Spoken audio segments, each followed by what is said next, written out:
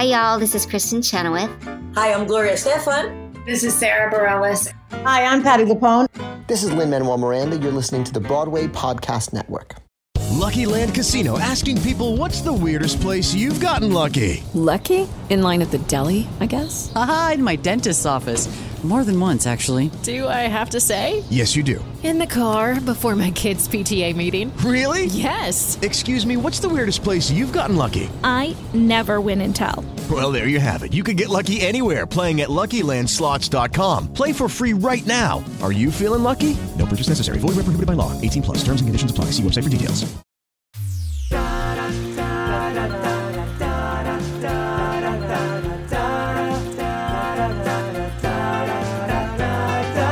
Hello, and welcome to Mapping the College Audition, a podcast where we explore the landscape of the college theater world and try to demystify this daunting audition process. I am, as ever, your host, Charlie Murphy, director of MTCA, that's Musical Theater College Auditions, and today we have got a shining armor of a show lined up for you. Cameron Knight from Rutgers University is on the pod, and Megan, our producer, was genuinely upset that I didn't make a pun about his last name in the interview, given that Rutgers' mascot is the Scarlet Knights. So there you go, Megan. I've done it. I've made a pun.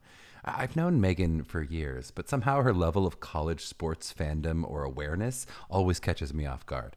She is a woman of many mysteries. But the interview is great, and I was delighted to have Cameron on, so I hope that you enjoy that. And before we get to it, just another shout out to our amazing class of 2023.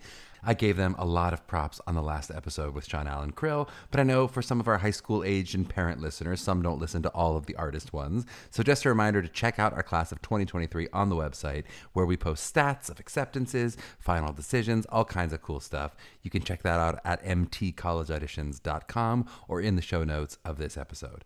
But the TLDR is that they were amazing, got into some incredible schools, and many of them had the agonizing decision at the end that we hope for all of you to have as well, of having too many good options.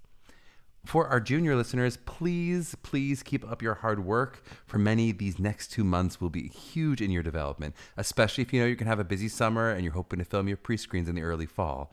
If you're planning on our summer faculty masterclasses and a mock audition, you're off to the right start. But now, these next few months is when that foundation of work can really be laid so that you can be prepped and ready to play come your audition season. As for me, I have been on solo daddy duty these past 2 weeks, and I will say I am barely making it through. This is with a supporting and loving partner who just happens to be away. Elizabeth's performing with the Boston Pops this weekend. And I just cannot imagine doing this alone permanently. So like a giant shout out to those single parents out there, really to all parents who are supporting a growing human being, be they toddler or be they teenager. Hopefully your teens aren't pooping in the bathtub like mine did an hour ago. But hopefully they do all still give you joyful hugs when they successfully poop in the toilet 20 minutes later, which almost makes the cleanup worth it. And that's a big almost. And with that, let's get to this interview with Cameron Knight from Rutgers University. Well, we are so excited to have Cameron Knight of Rutgers University on the pod today. Cameron has an MFA in classical acting from the University of Delaware and a BFA in acting from University of Michigan Flint. As an actor, he's been all over the place at the Kennedy Center, at Oregon Shakespeare Festival, Milwaukee Rep. He's been on TV in the Orville and Chicago Med, on film in Widows, and all over the academic world. We were talking about he just missed me at Carnegie Mellon University when he was teaching there. He taught at DePaul, UNCSA, and is now the head of acting at Rutgers University, which is located in New Brunswick, New Jersey. They offer classes of about 16 to 20. They have a BFA in theater. Cameron, welcome on the pod. How are you doing today? I'm doing great. Thank you for having me. Well, so I read a little bit of a super condensed bio of what we found online, but is there anything in terms of your journey specifically to Rutgers, but also to your journey from, the world of acting, the world of professorship that you'd want us to know as we kind of get to know you today? Sure. I think one of the things that I hold very, very sacredly is probably too precious to put it, but it's one of the things that I insist upon or work hard towards with the faculty that we have as well, is that we're all still working artists. I'm certainly a part-time actor now and a part-time director because my main commitment is being at the university. But all of our faculty and all the concentrations, design, stage management, dramaturgy, production, all work professionally and still have that connection. And I think that's really important so that we're in the center of the conversation that's happening as we train our students. What really led me to staying in academia and getting into it in the first place was meeting so many artists that had misinformation about the industry, or they were prepared to be in a show but not get into a show or not know how the whole thing worked. And I would find myself working with interns and younger artists and sort of giving them advice about the industry, and wanted to make sure that we can sort of intersect earlier so that they were actually capitalizing on their tremendous talent, but not always knowing how to navigate the world of it, and training actors in a way that's actually more equitable, actually safe. I think a lot of old practices that were effective but were damaging, and trying to recenter how actors actually are trained. I love it. Yeah, and I love the phrase, like, I'm a part-time actor. I feel like that's always such a tough balance for, students will sometimes say, I really like my faculty to work, but like one of my schoolmates right now is a professor at Marymount and is in a doll's house right now. Where I'm like, well, like, that's not amazing either. I mean, it's amazing in some ways, but it's also like, but you're not going to be in class while you're in tech. Like that, that's a tricky thing too of where your priorities lie. So kind of I find think that that balance. I completely agree. And I think one of the things that helps us now is one of the happy byproducts of the pandemic was Zoom. Now I can teach a class on Zoom, so I can go direct something or be in a show. And So true. if I get permission, I can do some backstage shots and say, here's what it's like on the ground, so that I can still do that asynchronous teaching. But before, you would just be missing class, and your students are like, what am I doing? So it does help. It's so true. Okay, well, let's dive in a little bit to Rutgers. So I want to hear about, especially since you have the unique position of having taught at so many elite acting programs. I mean, really, you've run the gamut here, from a Carnegie Mellon or a UNCSA or a DePaul. What do you feel like distinguishes a Rutgers student? If you say our students are, and as it may be different from some of the other elite programs, what would you say? Yeah, I would say one of the things that I say a lot, and this is I have such respect for all the other programs, and I have colleagues and friends and alumni that I'm still connected with all those places, and many others that I know of. So I always feel weird. It's almost like we're competing as programs, but I think for every student, they got to find the best place for them. But the thing that I think is a hallmark that we're really sort of hanging our hat on at Rutgers is that we train the individual. When someone walks out of our school, you don't say that's a Rutgers actor, where you may say that about some other institutions, which is totally fine. But for us, we want to lead someone on a journey to find out the best and most expressive version of themselves.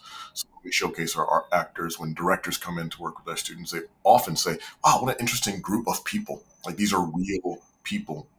And that's a different way of approaching, which is why our classes are small, because we can devote more time to figuring out where the individual wants to go in their career. So we're not training to a standard, we're training the individual.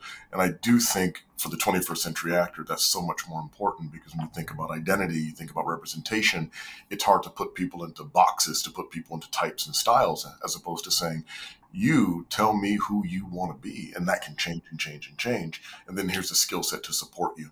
So I think that's a major distinction. That we're still learning all the things that are necessary for an artist to do. But one phrase I use a lot is, we're training you for things that haven't been written yet. So we can't necessarily stand on the shoulders of what's been. We have to say, also, you're going to walk into a room with the next artist that is creating a new way and a new paradigm shift, or you may be that artist, and we want you to be prepared for that as well. It's so well said. Well, when you talk about those skill sets, so now take me a little through freshman through senior year in terms of what kind of curriculum am I getting? What skills am I building on top of each other as an actor? Yeah, I think we certainly have a reputation as the Meisner School, and that hasn't gone away. Although we've certainly scrutinized the Meisner technique for the positive things and sort of purging some of the things that are a little more negative about the technique, and we do that diligently and with respect of the technique, because we really believe in it. So in the first year, the actors are going to get a well-rounded approach, and Meisner's acting base, movement, voice and speech. The voice and speech is in Knight Thompson technique. The movement is in Williamson technique. There's also courses in theater history. There's liberal arts, which all these programs have now. There's no real traditional conservatory where you don't do anything outside of the university, because there's a greater commitment of the university that students actually interact with the entire school. So we certainly have those commitments. Some things we've added also are on camera. So you take on camera all 4 years. They do audition technique all 4 years, because you have to. Like, actors need to know how to work on camera. I think oftentimes programs tack it on at the end, as opposed to saying, this runs in parallel. with your stage training. You have to be able to be on stage and be in front of the camera and do all that work. One of the things well, we certainly learned in the profession now since COVID is that everything's self-tapes, everything's up front. And every artist is going to be a multi-hyphenate, not just an actor, singer, dancer, but now an actor, producer, writer, filmmaker. And we want to get them as comfortable with all the other aspects of their acting as they would be on camera. So they're doing that all 4 years. We also add audition technique all 4 years. Right now, they do a little bit of a hybrid of crew assignments in the first year and understudying so that they can be in the room and learn the process of working. Sometimes, depending on the play, they might play a role, smaller role in the first year as they're starting to learn. So it's really immersive in the experience. And then the Mason Grove School of the Arts has collective conversations and classes. So you're in classrooms with students from the dance school and the film school and the music school and the art school, so that we're starting to have a more artistic community. And that's really how we kind of start. It's like setting the foundation for how to train for the rest of the time that they're there. In the second year, you move into the progression, and I teach the second year of Meisner, which is all the things that are in the Meisner progression, but also I have a strong interest in heightened text and rhetoric. So we start storytelling and how that starts to evolve, character development and building. We introduce classes in global theater, which is a real world approach to all the theater practices that are happening around the world, so that we're not just in one narrow paradigm of what acting is or even what theater art is.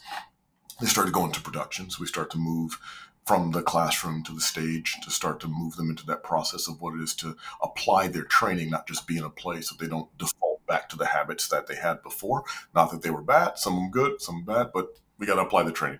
And that really becomes like the center of the second year. They start to perform more. They start to have more of a balance of their academic demands and the rigor of being in a show.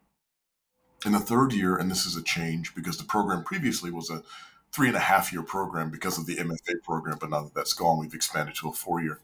So in the third year, we start to immerse them in more in-depth scene study.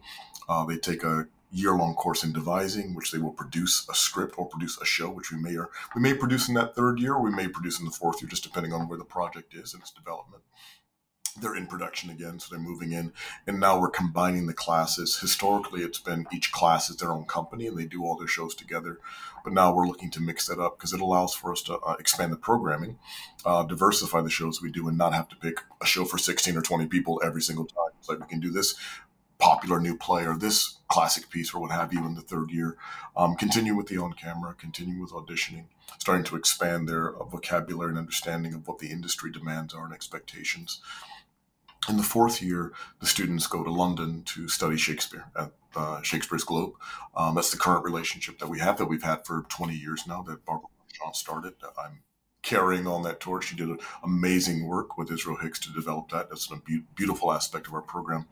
But that curriculum there, we've expanded a bit also, that they, in addition to their training of Shakespeare in London and living in England and getting the immersed experience of being an artist there, we've added courses in drama therapy. We've added courses in intimacy as a class. You can understand what that is before you ever have to encounter that on stage, learning the rules of consent as well.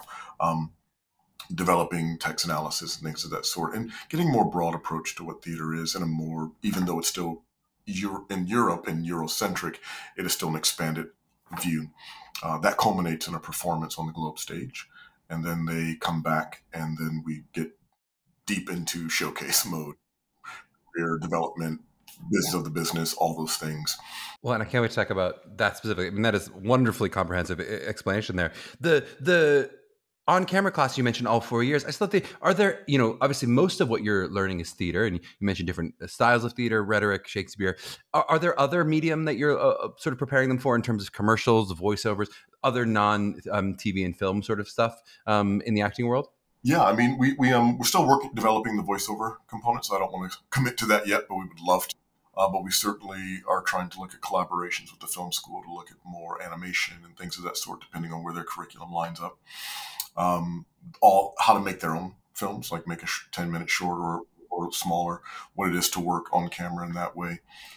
Excuse me. We also have a MFA playwriting program, so the students over the time help and work with the playwrights to develop those projects and actually perform those in their either third or fourth year, depending on how the schedule breaks down. So they're looking at new works, classic works, works in development, and on camera, so TV scripts, film scripts, etc. I love it. And what if I am a musical theater person, right? A lot of our listeners, a lot of who will apply to acting schools like Rutgers or UNCSA, some of the places you've taught, but who also are at least musical theater curious. They like doing musicals. How would I prepare or continue my musical training if I'm someone who's interested in that realm as well?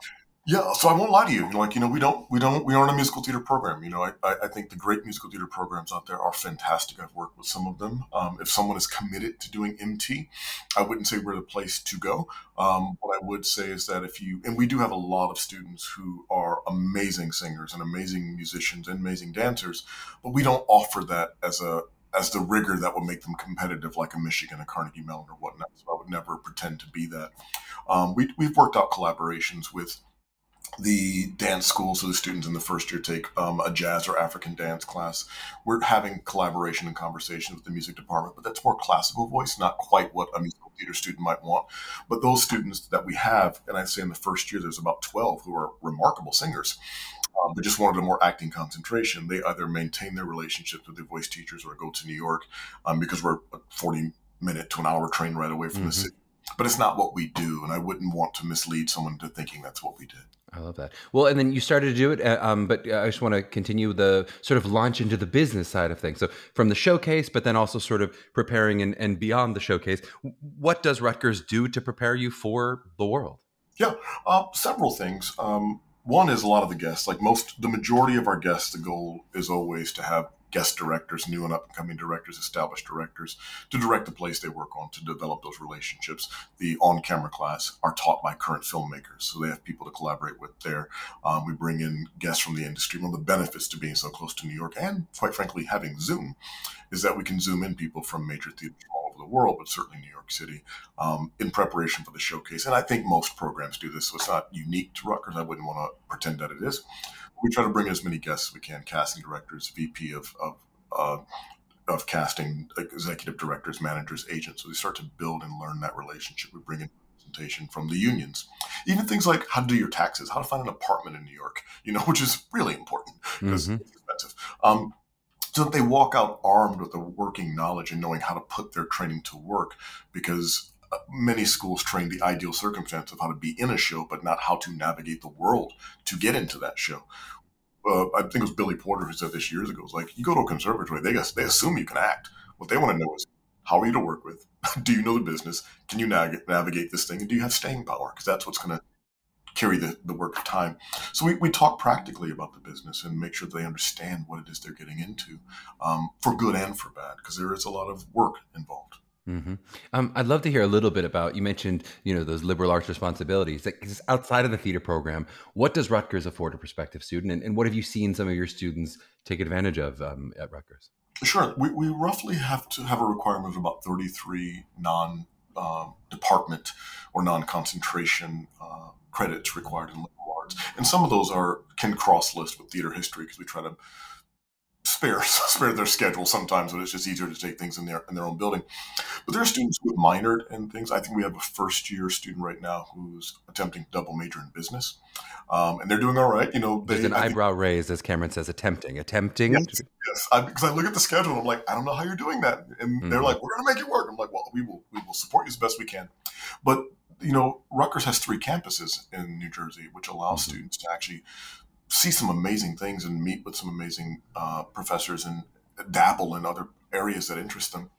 And I think it's really important for a conservatory student, because you've got to be interested in the world in order to make art. What's it all for if you're just thinking about your dream role? So they get out there, and sometimes it's just getting across campus to listen to a lecture. Angela Davis was here last semester, and a lot of students got to go. And we actually were doing an Anna Devere Smith production, and Angela Davis was one of the characters. So they got to, sort of put some connections there. But even outside of that, there are students who have interests in the sciences, in writing, in history, in gender studies, and all kinds of things. And they seek those courses out. It's hard to navigate with the schedule, but we actually try to build the schedule so that there's time to take the majority of the available liberal arts classes at a time when the rest of the university is. That's really helpful. I mean, I remember that at Carnegie Mellon, that was the big flaw. It wasn't that we had 0 time in our schedule, but they never lined up well with how to potentially do a minor. It was really difficult, and it was discouraged there. They were not saying go do a minor. They were saying, so we're just we're saying we're going to make the room for it. The priority obviously is the work you have to do in your major, but we don't want to deny someone these multiple interests that they have. So we try to make the room as best we can, and it's hard, but we try to do it. Totally. Talk to me a little, if you know this, I know you may not have all the stats in front of you, but just a sense of where your students come from and then where your students end up. So, where if they come from all over the country, all over the world, what that breakdown is, and then how many end up in that New York versus LA versus Chicago, et cetera. Sure. I would say on average, our students come from the Northeast area. I would say primarily in a given class, maybe a third of them are from the New Jersey, New York, Massachusetts, Philadelphia area. But we have students from as far away as Japan, and Idaho, and California, students from Ireland and London. We have students from all over the world. I would say when they graduate, it usually varies per class. If we have a lot of students that are from the Midwest or West Coast, they tend to want to go back to LA when they graduate. But I think a lot of students do settle into New York City. They've got so much relationship to it, having been around it for 3.5 to 4 years. But it really is all encompassing. And now that the industry, is sort of overlapping itself in that you can shoot great film and television in New York and you can do theater in LA, people are kind of going all over the place. But one of the things we talk about is, I kind of crudely say, well, where do you want to be broke? When you are, auditioning and not booking and you have a daytime job and you get a day off, where do you want to be? Are you a rooftop party kind of person? New York City is going to be for you. Do you need to be next to the ocean and the temperatures, are more desert-like? Well, maybe LA's for you. Do you want to get gritty into theater? Let's think about Chicago or DC, Atlanta. Atlanta market is blowing up. So they're starting to get such a wider understanding of what the industry is and what their tastes and interests are. So it's kind of all encompassing, but I think right now, if I had to say, the majority probably start the first 2 to 3 years after graduation in New York City. In New York, yeah, that makes sense. And talk to me a little bit about cost in terms of, we looked up the basic in-state versus out-of-state tuition at around $36,000 in-state, around $54,000 out-of-state. How does that work with scholarships? I know you're not going to be able to give me the exact answer, but what percentage of your students come in with a substantial scholarship? How many are paying that full sticker price? How does that work if I'm applying to Rutgers and I go, that's a big dollar figure? Yeah, it is, and we're it's going up everywhere, and that's the thing that's a big sticking point. I wish we had full rides. We don't yet. We do the best we can. We do offer some almost full tuition scholarships, but that you still would probably be on the hook for room and board. There's a thing called the Garden State Promise and the Scarlet Promise. So if you're in the state of New Jersey as a student and you meet a certain financial requirement, you could get full tuition waived. So we love that, and we try to recruit students from in-state for that benefit. I don't know that any student is paying 100%. We try to offer some scholarship to everyone, but it's either need-based or merit-based. So as you mentioned before, one thing to the parents is to make sure those FAFSA forms are filled out fully and early and just list all the schools, because it's all coded. There's a code for each school. And then as your student is applying, that information gets sent to the university so they can offer an award letter early. The longer you wait, the more aid may be distributed on a declining scale, only because they're responding to who they have in front of them. Yep. That can be a variable that can, right now, decision day is today, and some students are, asking now, well, can you offer me more money? It's no, it's all distributed. Maybe we can, maybe we can't, So I think the earlier they get out in front of that, the better, and being clear about what their need is. I think it's important for students and parents to know also that you can appeal. You can appeal any offer. It's just the first offer. It's like a negotiation. And I don't think that's mentioned enough, that you can ask for more. You may or may not get it, but it's better to put out there that hey, I've got 3 kids going to school. This is not just the one, and you're basing this off of my income. So it's a lot of factors like that. But going back to your original question, I would say on average in a class of 16 to 20, all of them are receiving some aid. Some are receiving more. It's usually a combination of need and merit in which we determine that. Totally makes sense. And I love you mentioning you can negotiate. It feels like a closely guarded secret that people It really is. I don't know. I didn't know about it. This is what I got. Yeah. Let it I wish I get in had. there. Yeah, Yeah. totally. You mentioned May 1st. Here we are recording on May 1st, National Decision Day. What do you feel like as you're negotiating, and right after this call, maybe it's going to happen more, of people who are getting ready to sign on the dotted line, or some who may be saying, I was between you and one other school and I've gone in a different direction. Hopefully, for the sake of those students, they've not waited till today to tell you this. But as that's been happening over the past couple weeks, what do you feel like makes them sign on the dotted line and say, it is Rutgers for me? And why do they sometimes say, here's why I'm going to go to a different school? Yeah, I think, I think some of the things are the same as they've always been. There are some students that grew up in this area, in this Northeast area, and want to go away from home and want to go as far as possible. So if they get into a school in California, they're going. We can't be California. I wish, there are some students that, they are MT focused and we were their backup. And that's just to be honest. And if they got into the MT program they want to go to, they're going to go there because that's what they want to do. And we can't compete with that. And then there are some programs that either by reputation, a lot of students love UNCSA. It's a remarkable program. And their students are working right now, and that's a lot of buzz. Carnegie Mellon's always going to pull people. Juilliard's wonderful. So I do think sometimes if a student gets into one of those schools, which I would put it like the top tier, they're going to go. And that's quite all right. I want everyone to go to where they feel best. I think the things that draw people here is the commitment we have to the training of the individual, the on camera for all 4 years, auditioning. People who have an understanding of what the Meisner technique is really are like, oh, I want to do that there because we are one of the schools that do it in a more robust way. The proximity to New York helps as well. And to be honest, price. I mean, a comparative price. There are some schools that are getting very close to $100,000 a year. Oh, yeah. You're not. So that helps, Yeah. There was this year I was noticing some of our students were saying if all in it was going to be over 100,000 for some of these schools and that's just unbelievable to think. It blows my mind. There would be, for me, it wouldn't even be, in some cases, I wouldn't even apply to when I was that young because I'm like, I can't afford that. There's just no way. How? Who can? I mean, it's unbelievable.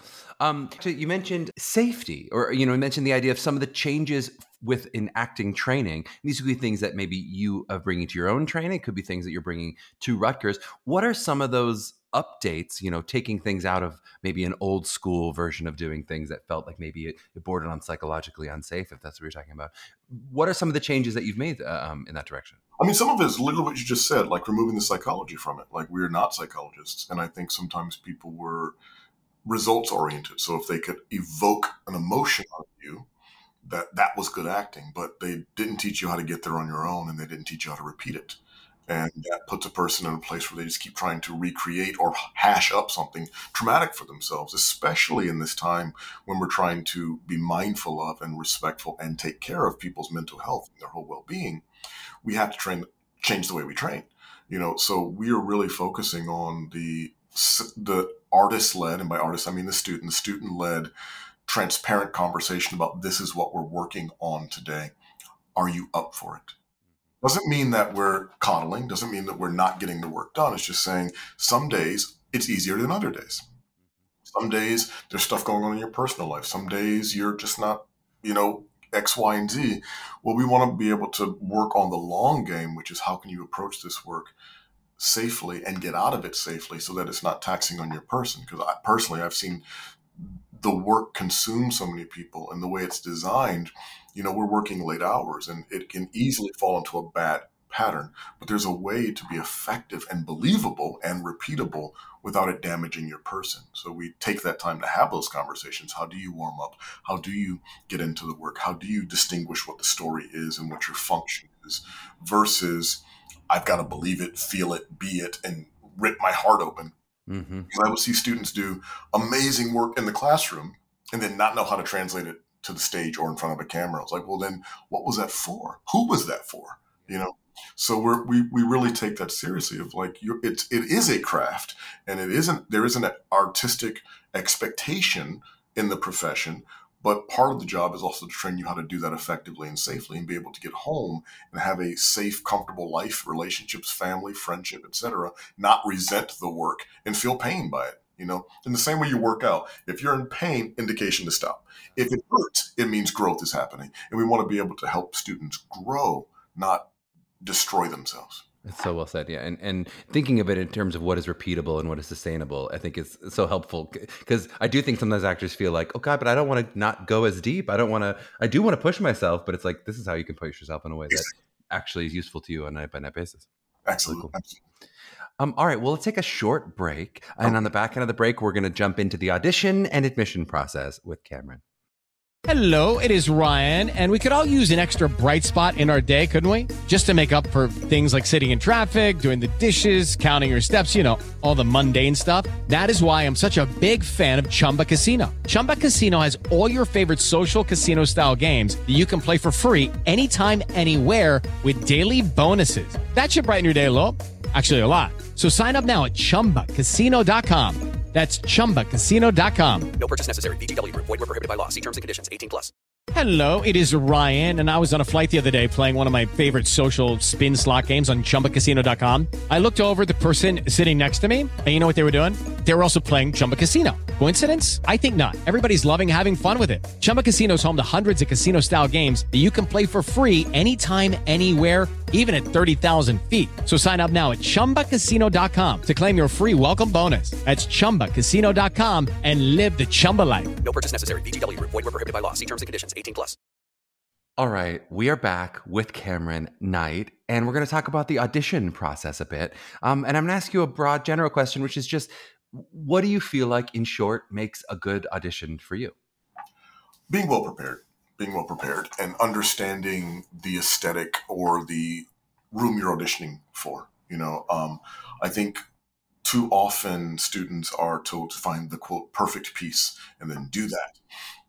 But there's no such thing. There's material that works for you, and then there's material that works for you in certain situations, in certain rooms, and being very clear about that. But I think, and this is no fault of any high school student or transfer student that's applying, is that they sometimes think their acting is pushing and being emotive. Mm-hmm. But you can actually push the audition away from yourself if you're not actually telling a truthful story. So we look for a deep connection to the circumstances as they would affect you. And because of that, we have some particular guidelines for how to select or what type of material to select. Yeah, talk about this. So what kind of material do you really like to see? Yeah, so one of the things I removed is Shakespeare. It's optional. You can do Shakespeare if you want, but for me, I don't want to have the requirement or the thing that I'm going to assess you on be something that you haven't learned how to do yet, and that we will teach you how to do. But if you think about it, you audition in high school with a Shakespeare piece to get into college, and then in most cases, you don't come back to Shakespeare until your second or third year. Why wouldn't I work on something that's more akin to where you are right now? And one thing I'm adding to that is I want them to pick contemporary material, and I tend to start with the cutoff being the year they were born. So this year, I think the majority of the students were born in 2005. So pick material that's from 2005 forward. Don't give me Our Town. Don't give me Thornton Wilder. Don't give me Death of a Salesman. And they're all wonderful, but they are becoming stylized and dated pieces of material that don't get me any closer to knowing who you are. And there's such great material out there. Go to the Kilroy's List, go to New Play Exchange, find new material, because that's going to allow you to have a better sense of connection that you can use yourself as the source, because that's where the industry is right now. They're not quite looking for transformative acting right now. They're looking for believability, honesty, and one speaking from themselves and their experience. And especially if you're a young artist of color, if you're a Black artist, if you're a trans artist, pick material. There's people writing right now your stories, and it's not a stereotype. It's not a best friend. It's actually, you're the center of the story, and you can have depth. And I would say look for that material because it's out there. So that's where we tend to start. And then in the room, we want you to come in and tell us a story. Tell us a story. Yeah. It's so well said. It makes me feel old when I think of the Eric Bogosian pieces and the things that were so hip and young. And I'm like, that's not for them. That's dated. I remember having a student read one of those and go, this feels dated on you. I can't do it. On me, it felt contemporary at the time. Exactly. But, I remember hearing one in an audition. I was like, wait, I did this piece when I auditioned. How is this still doing? So yeah. Well, it makes so much sense with Shakespeare. It makes me so sad because I'm, of course, a Shakespeare lover. But when I help a student really discover Shakespeare. It's so thrilling. But I'm like, you're not really seeing this student's aptitude with Shakespeare. You're seeing what it's like to learn. And if someone doesn't have the same resources, it is a little unfair. And every so often, a student will come in and say, I really like the Shakespeare piece. A student this year did a Romeo, I think it was. It was remarkable. I was like, oh, okay, well, yeah, come on. That's great.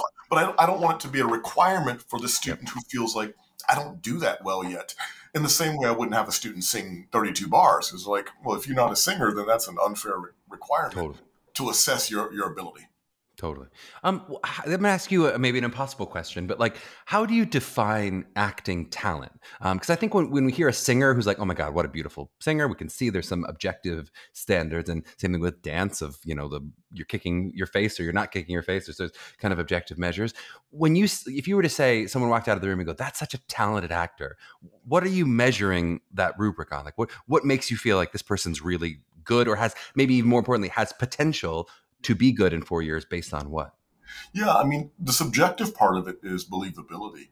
Do they seem to be comfortable in their own skin, or are they simply projecting an idea at me? Are they playing out a character? Or can they be honest and surprised by their own acting? Mm-hmm. You can tell when something's so rehearsed that no matter what, they're going to give it to you. I'm like, well, that's you're doing exactly what you were coached to do or decided to do, but I don't know if you're there for it. They're projecting some idea. If they can take an adjustment, we'll try if there's time, and we almost always go over, and almost every room does, because we're trying to work with them and say, can you just be simple? Can you simply tell me what that means to you, and just use these words to do it? We ask people to paraphrase and play because we want to get a sense, and also give them a sense of how we work. Because for some people, we work with them and they're like, thank you for that. That was great. But that's not how I want to train. I'm going to go somewhere else. Like, that's fine. But I think the measure is like, can a person, you can almost see it when they first inhale. It's like, okay, they're here, or they're bound up trying to stir up emotion. You can see people, they've got an idea of where it's got to go. And then they start and they're already crying, or they're already yelling, or they're already tipping the chair over. And I'm like, you don't mean any of that. You don't have to do all that. Like, what does it mean for you to come from this honest set of circumstances? Have you thought about what those are? So we start to give them a glimpse, and we give them a chance to try and adjust. And if there's a glimpse, we're like, great. Like, the rest will teach you, but we just want to see if you're capable of doing that, even in the scary circumstances of sitting across from two strangers asking you to do something that you may not have ever encountered before. Totally. And does this advice change at all? Are there any different piece of advice for the sort of different mediums that they may audition on? Like whether it's an online audition, whether it's an in-person on campus, whether it's at Unifieds, or, if in the different situations, is there any sort of differences in terms of how you would approach things? I think so. I mean, certainly for a self-tape, and a lot of schools are doing pre-screens. We haven't quite gotten there yet, but we might this upcoming fall. We just don't know. And in those pre-screens, being very clear that it is by its nature different than acting on a stage. So if you're in a 3/4 shot, or if you're in a tight shot, where's the story? Making sure that you don't play to the camera, but that you are aware that it's being picked up, so that we can see the subtle nuances of your storytelling. And it's going to feel different. It's going to be experienced different than being on a stage. When you get into the rooms, at the Unifieds, or if you go on campus, get there a little early and get a sense of the space so you can calm yourself down, meet the people, get the vibe of the energy of the place. Those Unifieds in New York and LA and Chicago can feel so ramped up, because you got someone singing your song in the room next door, and someone's warming up with your monologue in the elevator, and you're like, oh my God, Mm-hmm. But in the sense of all that chaos, it's live theater. Get a sense of the people in the room, and really, if you need to, take a moment, ask a question, openly say, I'm a little nervous. Is it all right if I take a breath? Because we want you to do well. We want you to succeed. But when you're sending a pre-screen, we don't get that interaction. So you really want that pre-screen to showcase your work very well, because what you're really doing is asking for a callback. So we're expecting that might be the only interaction with you we get, and we won't be able to ask for an adjustment from the self-tape. So you really want to make sure that that's a strong showing of your work. Mm-hmm. If you had to estimate, how much do you think of your decision to give an artistic yes or no, how much of that decision is based on the work you initially see in the two contrasting pieces versus those things we're talking about of adjustments or interview questions? Like, how much is the holistic person that you're meeting and how much is the talent in those 2-3 minutes of monologue work? I would say it's probably 50-50. There have been some people that were just remarkably talented. And then the interview was like, oh, I don't want to be around this person for 4 years. Like, they are mean. Like, they were mean. Or the monitor in the hallway says, like, they're really rude. Like, who you are as a person matters, because it's going to be a 4-year commitment of your time and ours, and we want to be with a person that we can grow and expand with. Now, sometimes what may be perceived as rudeness comes out of nerves. You're just being really off because you're nervous and you don't want to do anything, that would harm anybody. But I do think, getting to know who they are as a person, we tend to ask questions that have nothing to do with theater. Like, what do you do for vacation? How did you adapt to the pandemic?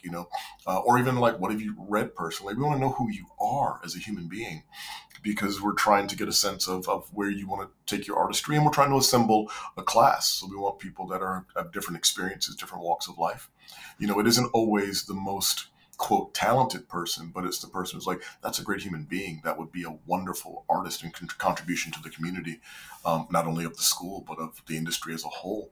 And we're trying to get those different perspectives in the space. Well, I'd love to hear a little more about that too. As you're thinking about filling out your class and the cohort of 16 to 20 people, what else is going? Obviously, you're looking for talented people. You're looking for individuals. Are you conscious of stuff like gender balance and height balance and size balance and racial diversity and geographical balance?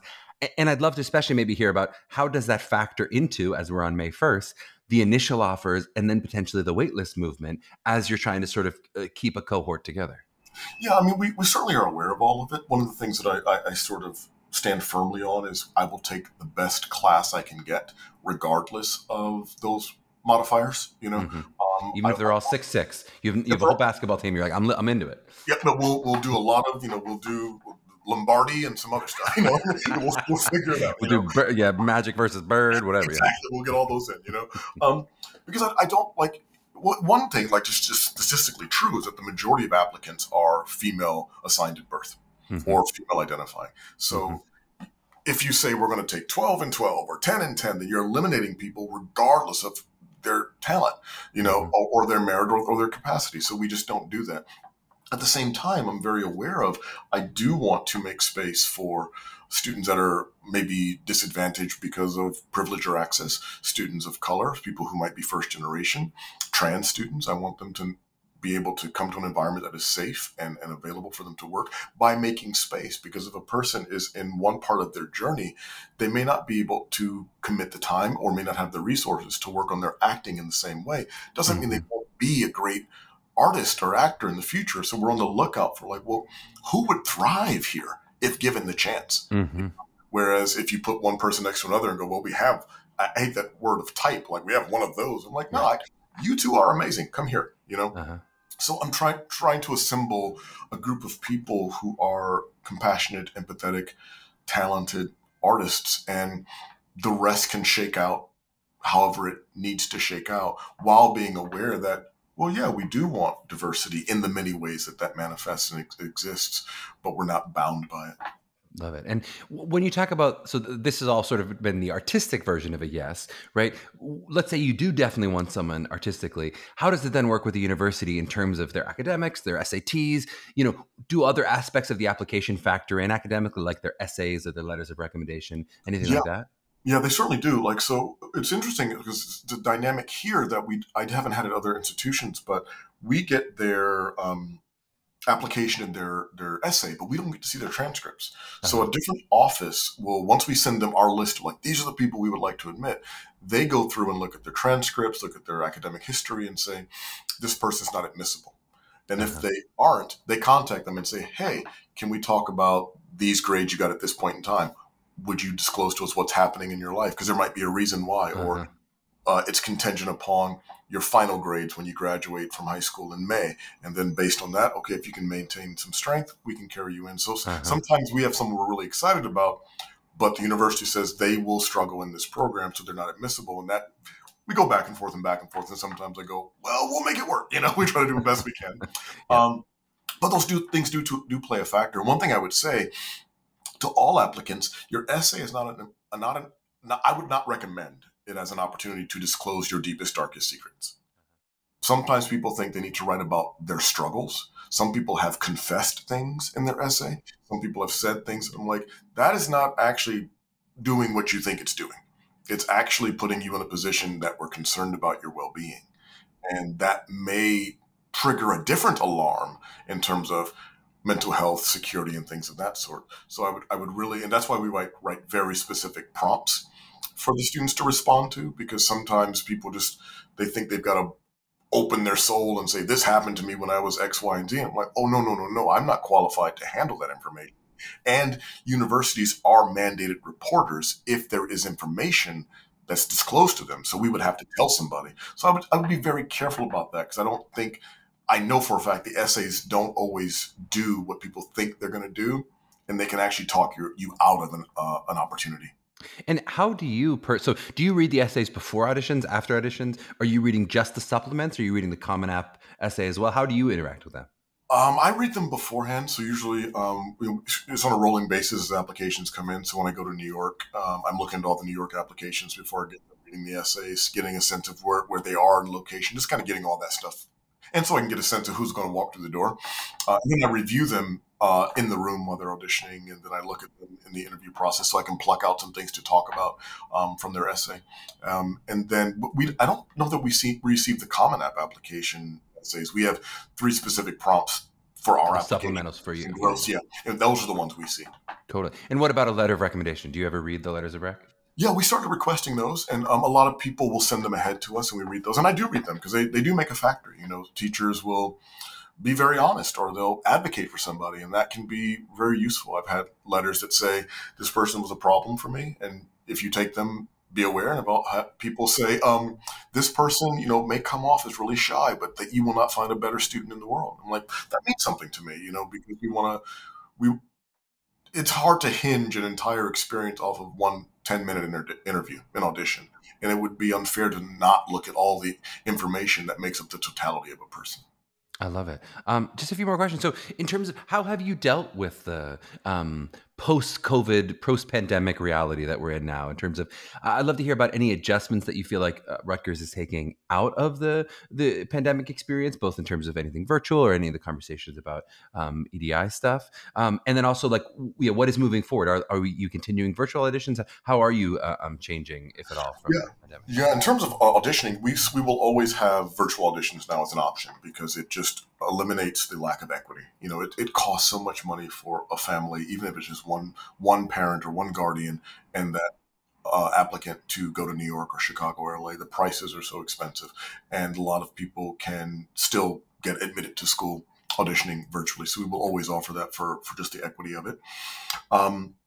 Overall, we've I call it spring cleaning, but we've looked at our entire curriculum ethos, the way we do lots of things at Rutgers, and we approach them with greater transparency and greater communication with the students so that they're more actively involved in how the school is structured, how we select seasons, how we interact with each other, and leading with that, looking for, so what are the actionable things we can do right now? What are the things that are going to take a year? What things will take 5 years? So that we're always working towards a more representative and equitable institution while maintaining the artistic rigor that the school is known for and the students come for.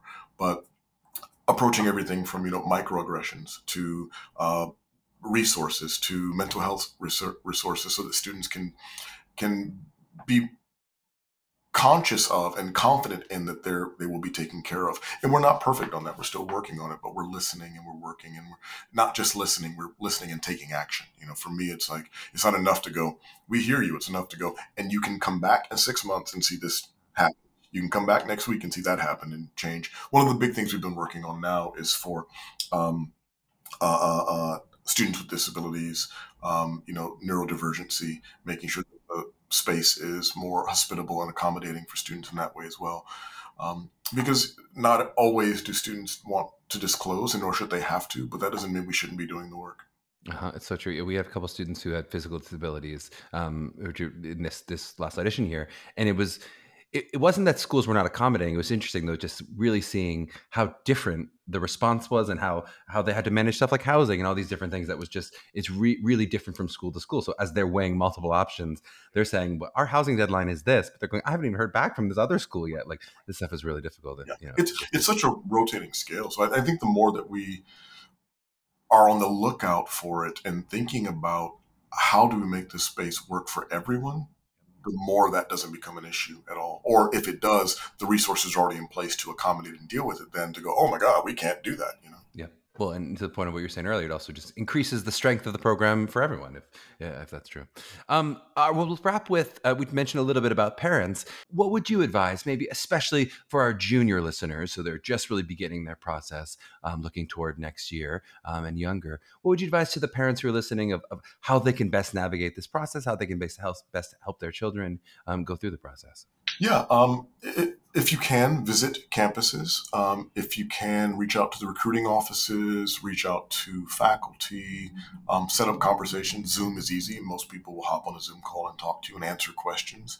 I think it's, I want to offer to put some minds at ease that your child, your student will have a career if they study the arts. They will have a career.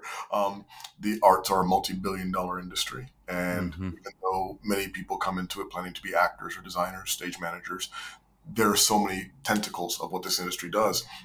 If you go back and think about the lockdown, imagine the lockdown without books, without music, without television, without streaming, without puzzles, without all those things. Those are all artistic endeavors and expressions. Everything from Tesla to Amazon uses artists and their minds to work in concert with STEM. So that's the first thing that, and you want a program that supports your student in thinking creatively in multiple ways, not just in a singularity. But there's so much information out there, but there's also so much misinformation out there. But there's so many like Facebook and Instagram chat groups of parents that are students are in the process right now, or students are in the program. So there's a network of community, so you can get answers to questions that you have. The university obviously is going to give you answers, but you can get unbiased answers from other parents and alumni, because that's one great resource for your social media. For those, I know there might be an expense attached, but programs like Cherubs at Northwestern, Rutgers has RSAC as a summer program, Carnegie Mellon has their summer program. There's so many programs that allow the students to get a sense of what it is before they have to go at a fraction of the cost. And to the degree that you can afford it, and many of them offer scholarships, it's worth it, because some students would probably want to be in a BA program, not a BFA program. That distinction is very important. So I think the more you can arm yourself with information, the better it's going to be for all of you. So well said. I mean, yeah, I remember I did Carnegie Mellon's pre-college program way back in the day. And I remember one of my best friends of that program, who I'm still friends with to this day, what he realized from it is, I'm not ready for a conservatory. And he didn't go to one. I'm like, well, you just saved $200,000 to not go to a conservatory. Exactly. And you still can have, a very successful career not having gone to a conservatory. There's so many ways to be successful in this industry. And one more thing I would say, so many people are applying to like 16 and 20 schools. It's a lot of application fees.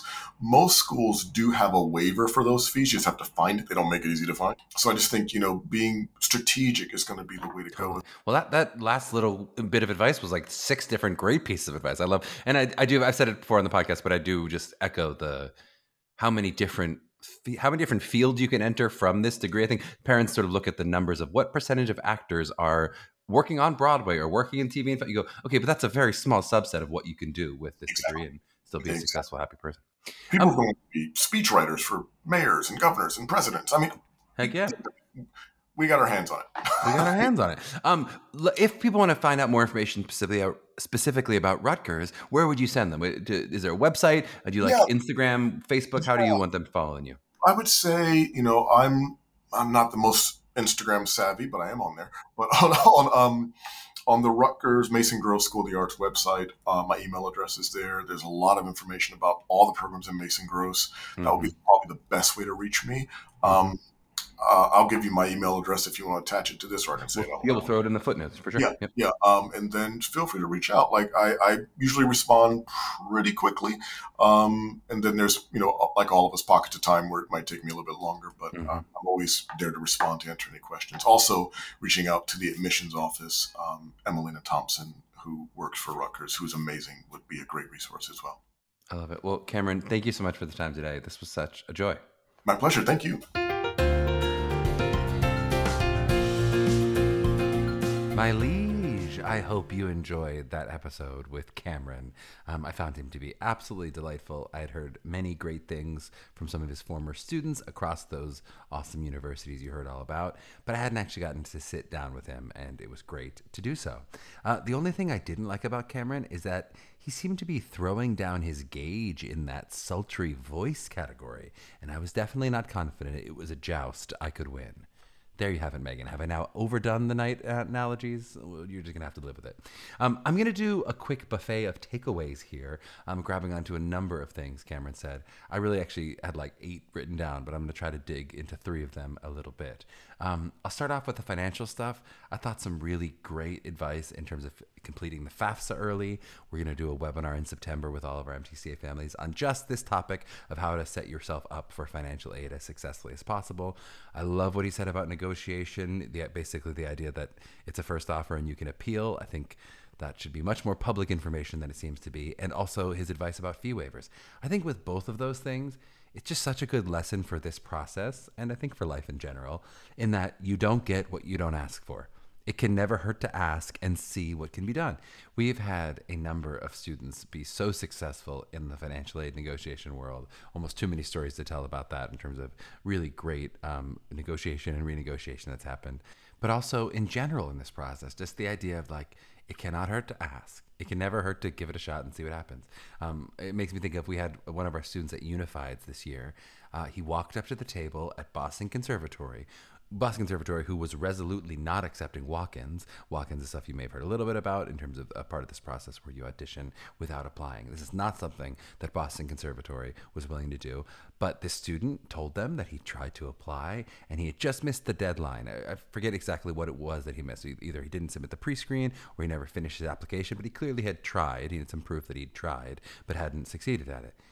And, he just asked, could they make an exception? Is there any way, it seemed like, he really wanted to audition. He was here. Is there any chance he could get in the room? And they thought about it and they got back to him with a reopened portal and instructions on what to do. And he did like a 24-hour turnaround on an application. This is in January, long past the deadline at this point. He auditions basically as a walk-in, and even though he's done this application now suddenly, and guess where he just declared his final decision on May 1st. It can never hurt to ask in this process. I also really enjoyed Cameron's conversation about safety. I think different people will fall in different places on the spectrum of what exactly that means in terms of, actors being safe. You heard Marcia DeBonis express her belief that if you want to be safe, don't be an actor. And we've had many colleges express almost the exact opposite belief, that actors basically should never be putting themselves in any kind of risk or psychological harm in a classroom. I can't say I have something genius about where exactly I fall, but I think it is absolutely a conversation that is deeply affecting the industry, from colleges through rehearsals and onto film sets, of what an actor can and should put themselves through. What is their responsibility of putting themselves through something for the sake of the audience versus sort of protecting themselves. But just anytime I hear that kind of language from a faculty member, it just makes me feel like they have their ear to the ground, which Cameron clearly does. And the last bit I want to talk about, I know we've talked about different versions of this question, sort of surrounding material requirements on different episodes before. But that idea of monologues starting from the year you were born, right? It's one of those many requirements that we talk about threading the needle. We talk about what different schools want in general. And it is why you will likely need a diverse range of material in your book. You do not need unique monologues for every school, but you're likely going to need more than just 2 monologues, even if every school only asks for 2 monologues. You might need, because they have slightly different requirements, to have 3 or 4 to actually meet all the requirements. Some schools will want a classical monologue, right, which is including but not limited to Shakespeare, especially these days. Shakespeare, which used to sometimes be required, is less likely to be required. Some schools may still say it's preferred, but you'll have a classical monologue requirement for some schools. And some will want 2 very contemporary pieces, like Rutgers is saying, or Syracuse has said that in the past. And some schools will say it's fine, just give me 2 monologues contrasting in style, however you want to do it, right? There aren't many schools that will require you to have an American classic, like Cameron mentioned Our Town or All My Sons or something like that. But I will say some people really shine in that material. Now, my personal taste tends to lean a little more toward Cameron's, mostly just, I think, from seeing too many bad versions of a Neil Simon monologue where it feels like I'm watching a kid wearing his dad's ill-fitting suit. But for some, that same suit will fit like a glove and be a delightful retro throwback. So there really aren't rules as much as there are guidelines. Schools want to see what you will be most successful with. They just don't want you to shoot yourself in the foot with a poor artistic choice before they've gotten a chance to meet you.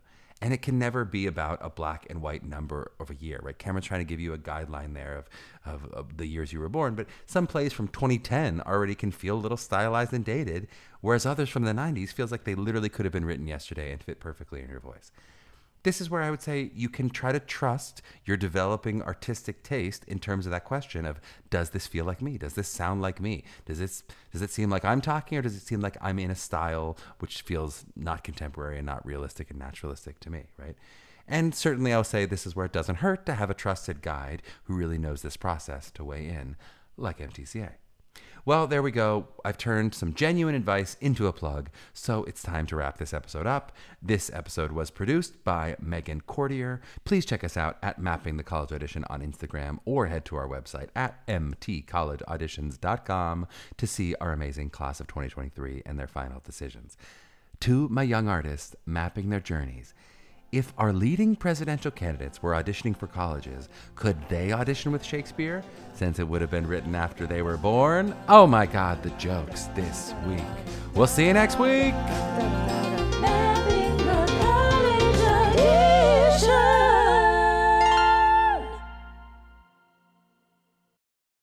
Hey, it's Leslie Odom Jr. here on the Broadway Podcast Network to tell you about the Rise Theater Directory, a program of Maestro Music. Rise is a national online resource designed to connect and empower backstage and administrative and creative theater professionals from underrepresented backgrounds. If you work or aspire to work in the theater community, this can help you find your next project. And if you hire theater professionals, search the Rise Theater Directory to find your next team. Create your profile now and get more information by visiting risetheater.org. That's theater with an RISETHEATRE.org, because only together we rise. Okay, round 2. Name something that's not boring. A laundry? Ooh, a book club. Computer solitaire, huh? Ah, sorry, we were looking for Chumba Casino. That's right, ChumbaCasino.com has over 100 casino-style games. Join today and play for free for your chance to redeem some serious prizes. ChumbaCasino.com. No purchase necessary. Void where prohibited by law. 18+. Terms and conditions apply. See website for details.